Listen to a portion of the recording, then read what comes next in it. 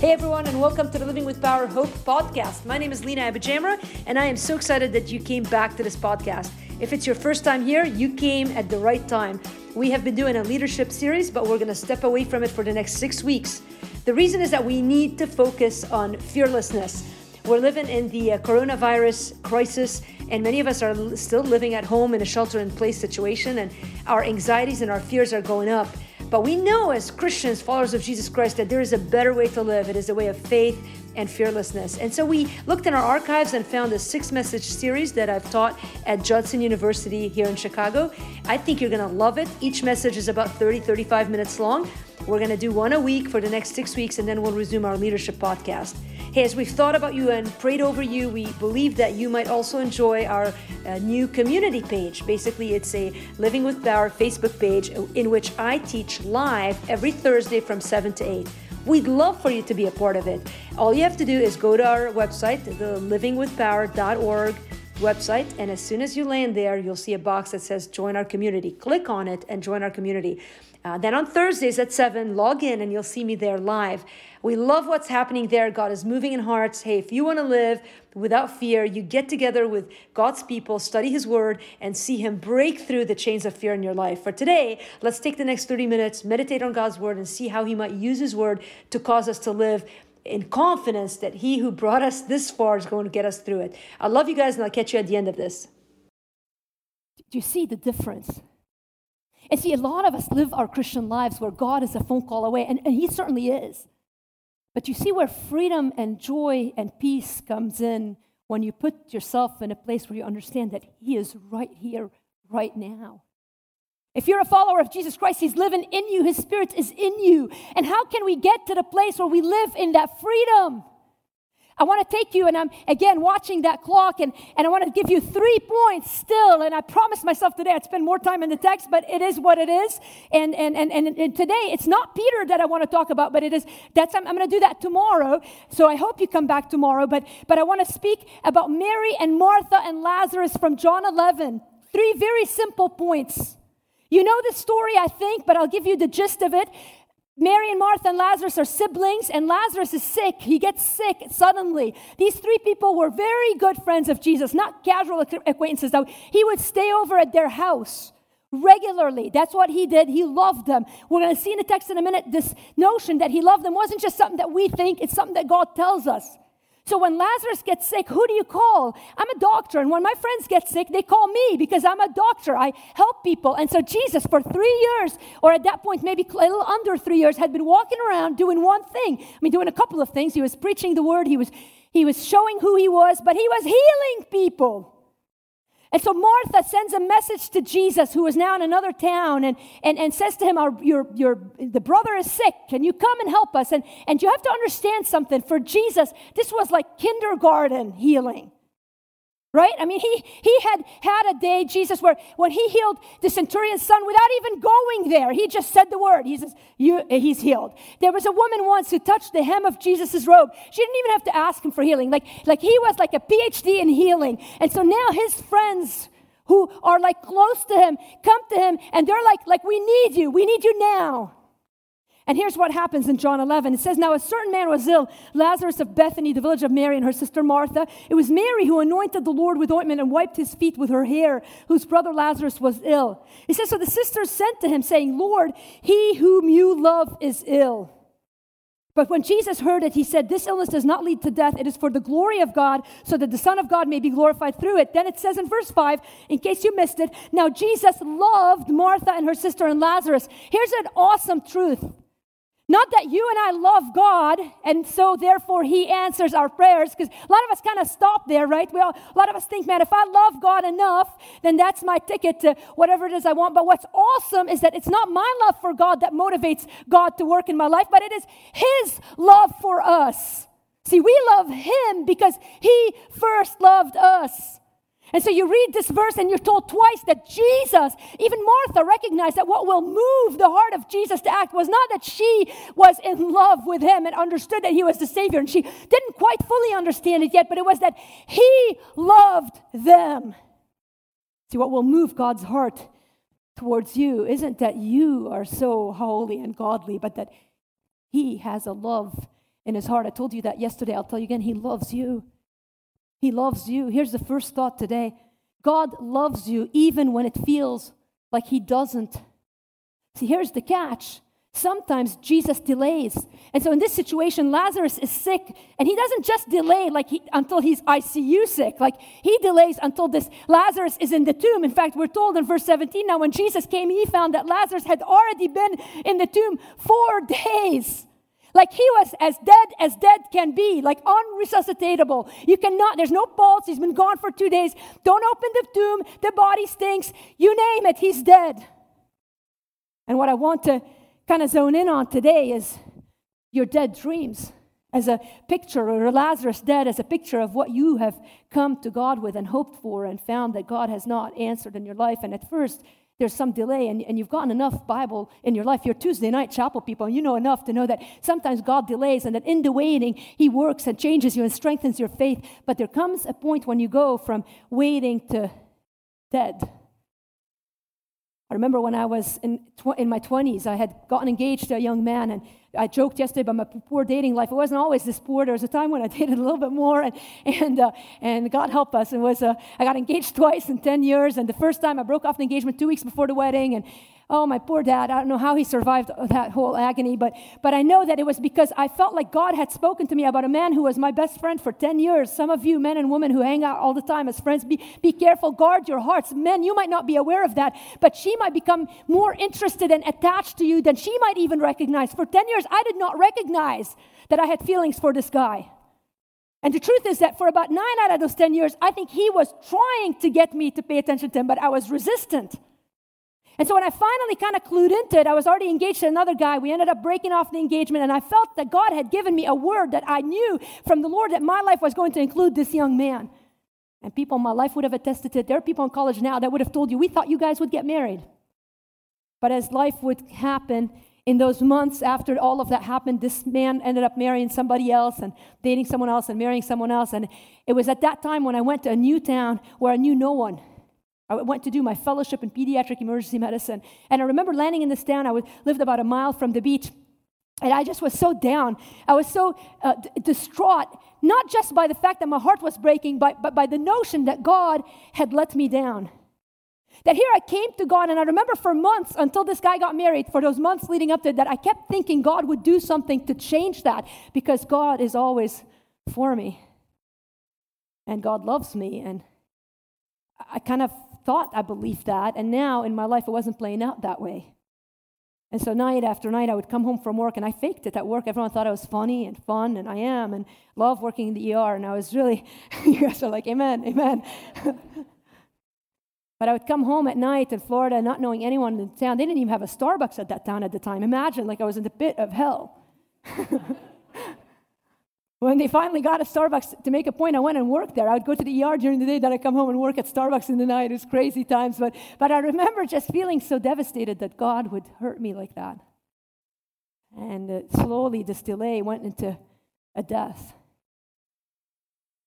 You know, God loves you even when it feels like he doesn't. It was during that time that I would open my Bible and read it every day, just because I was trained to do that. And I believed in my head, I kind of knew that I couldn't turn my back on God, because what kind of Christian does that? Like now, so I would just read through the Word. And it was during that year that I was going through the Bible. And I promise you, for the first month or two of this pain that I felt, I don't think I understood a word of what I was reading. But one day I would sit down and read it and then go through the day. And one day I opened to Hosea and I started reading about the deep, deep love of God to me.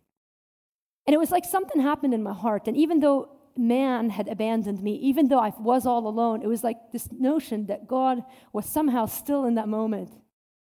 It was like slowly somebody was doing CPR on my heart. And, you know, it was out of that season that God called me to ministry. It was out of that pain that I believe beauty came. I started teaching a Sunday school class. I fell in love with teaching God's Word. That's really how 15 or 16 years ago now, I felt God's calling to ministry. I would have never seen that, understood that, tuned into the passion of teaching God's Word had I married this guy and lived in East Tennessee somewhere. Not that you can't do both, but I promise you, I wouldn't have gone down that path. And you know what's interesting? That's not the end of the story, because the end of the story is to say, well, that's awesome. God does something beautiful out of that. But what happens in our life is that you look at this now, all of my dreams and hopes and expectations that I had put in this man were now put into this dream of being whatever it is that one wants to be in ministry. And I started walking that path of quote unquote my calling. And you guys are serious Bible people here on Tuesday. Those of you who will be here tonight, it's going to even be more intense. I'm telling you, you have maybe given your life to the Lord and you understand what I'm talking about. You're like, I know, I want to be a worship leader. I want to be a pastor. I want to be a teacher. I want to minister to youth, to people who've been saved from sex trafficking. And you've got this dream of what you want to do for God. And all of a sudden, because my dream went from being about me to what I thought was about God, I missed the fact that it was still sort of about me, about God. And over 15 years, God has taught me that you're never going to be satisfied with the dream. It is the dream giver that is the heartbeat of our soul. The second point here in the outline is this: God understands you even when you don't have an outline, I'm sorry, but just imagine it. That's what Bible teachers do. God understands you even when you don't understand Him. The first one was God loves you even when it feels like He doesn't. We're told in the text that Jesus loved them. He eventually came, and we're going to see in a moment that even though Martha was looking for a healing, Jesus had a resurrection in mind. Now we're going to look at this idea that God understands you even when you don't understand Him. For 15 years of walking this path in ministry, I'm telling you, there's been moments, seasons, months, years when I'm just like, God, I have no idea who you are, not just what you are doing. That's confusing enough, but there's been moments where I'm just not even sure anymore who you are. The reason I'm so passionate about this word is that this is where you find who God is.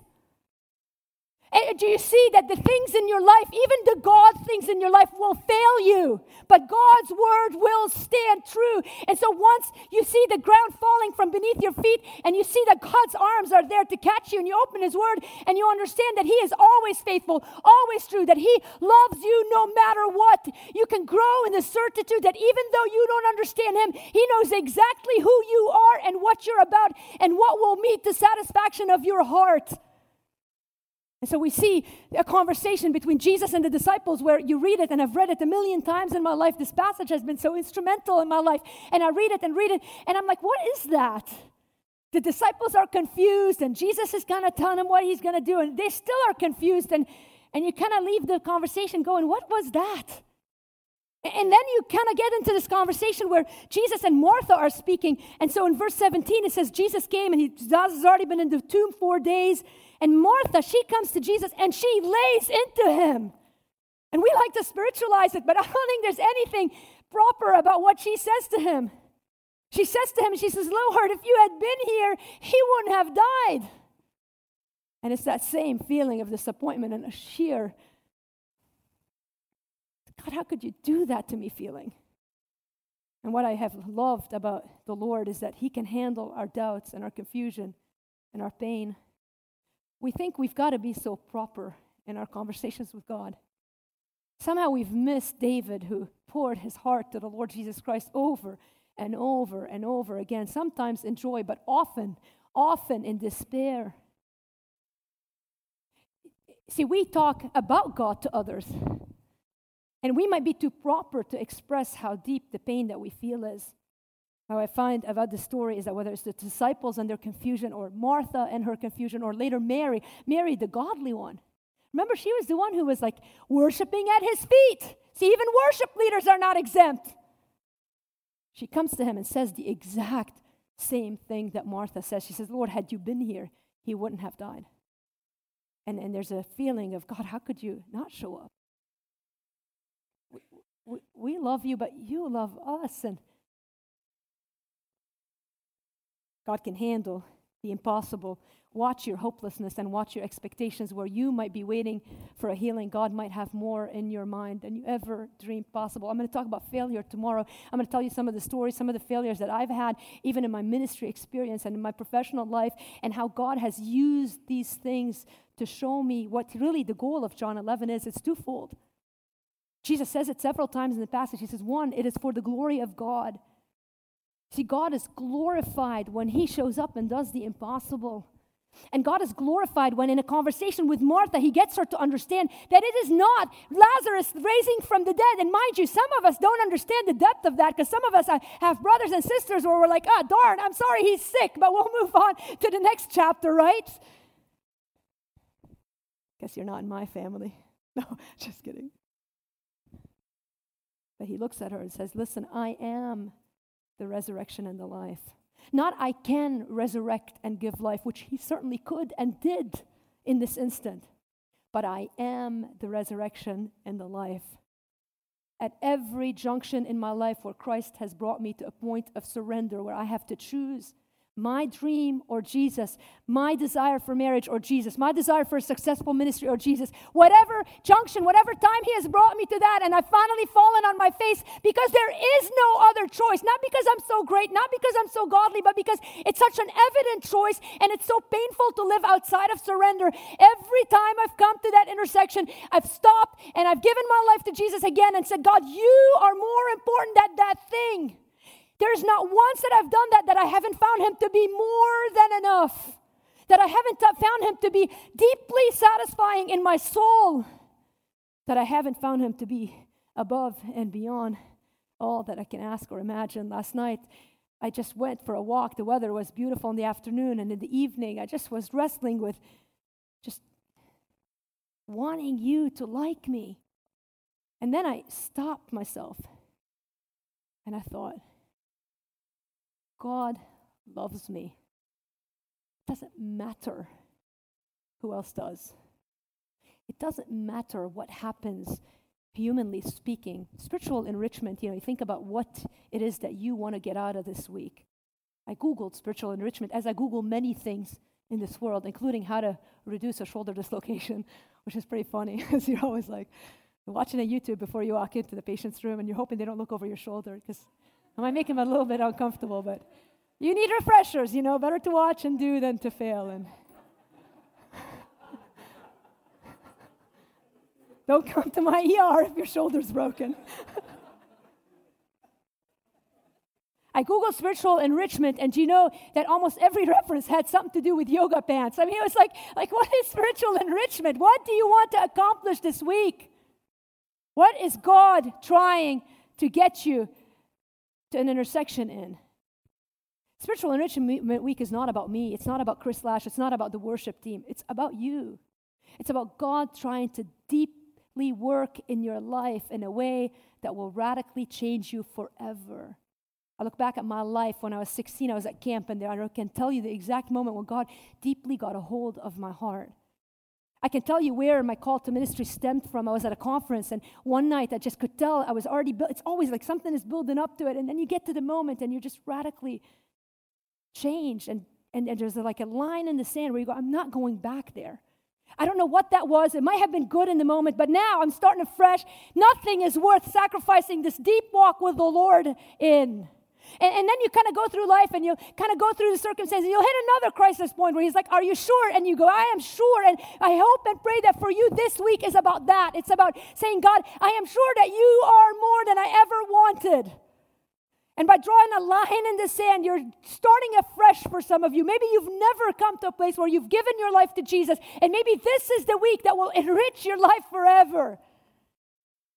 Eternal life is yours in Christ, if you'll only receive him.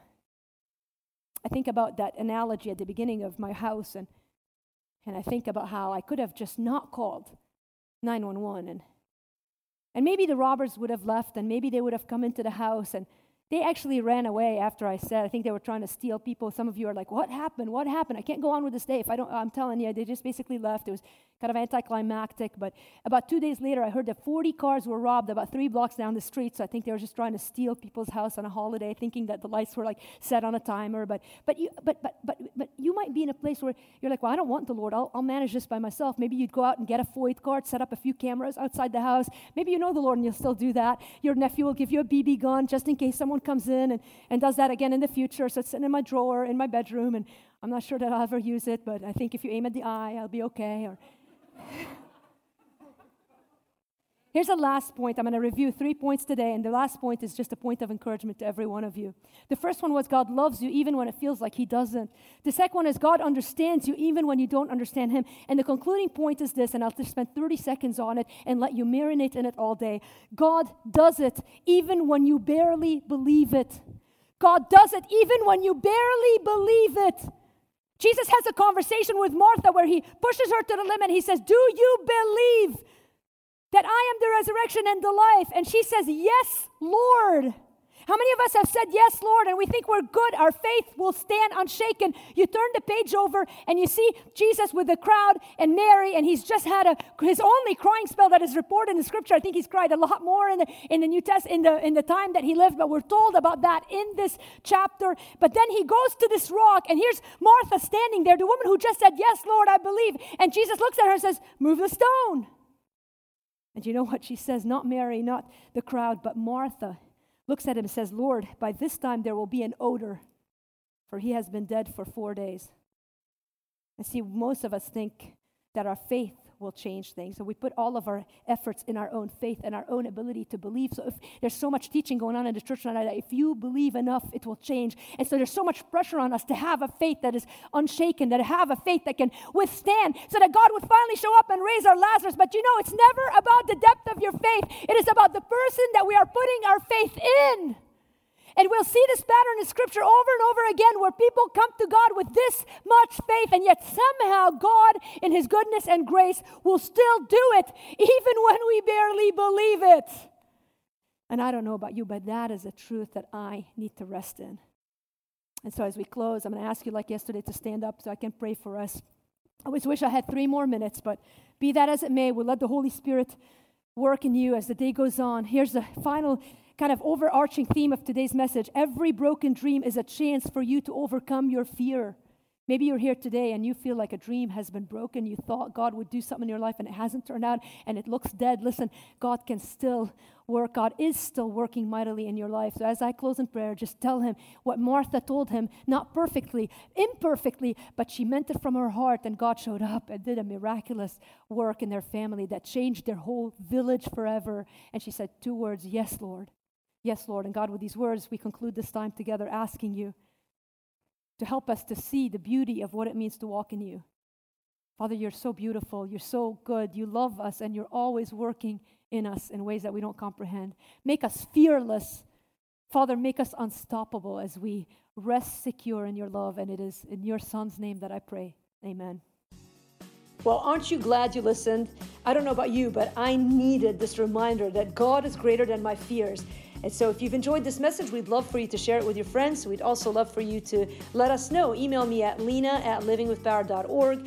But more importantly, we'd love to meet you in a deeper and more intimate way on our Facebook community page. Again, just go to livingwithpower.org. As soon as you land there, you'll see a blue box that says join our community. It's free.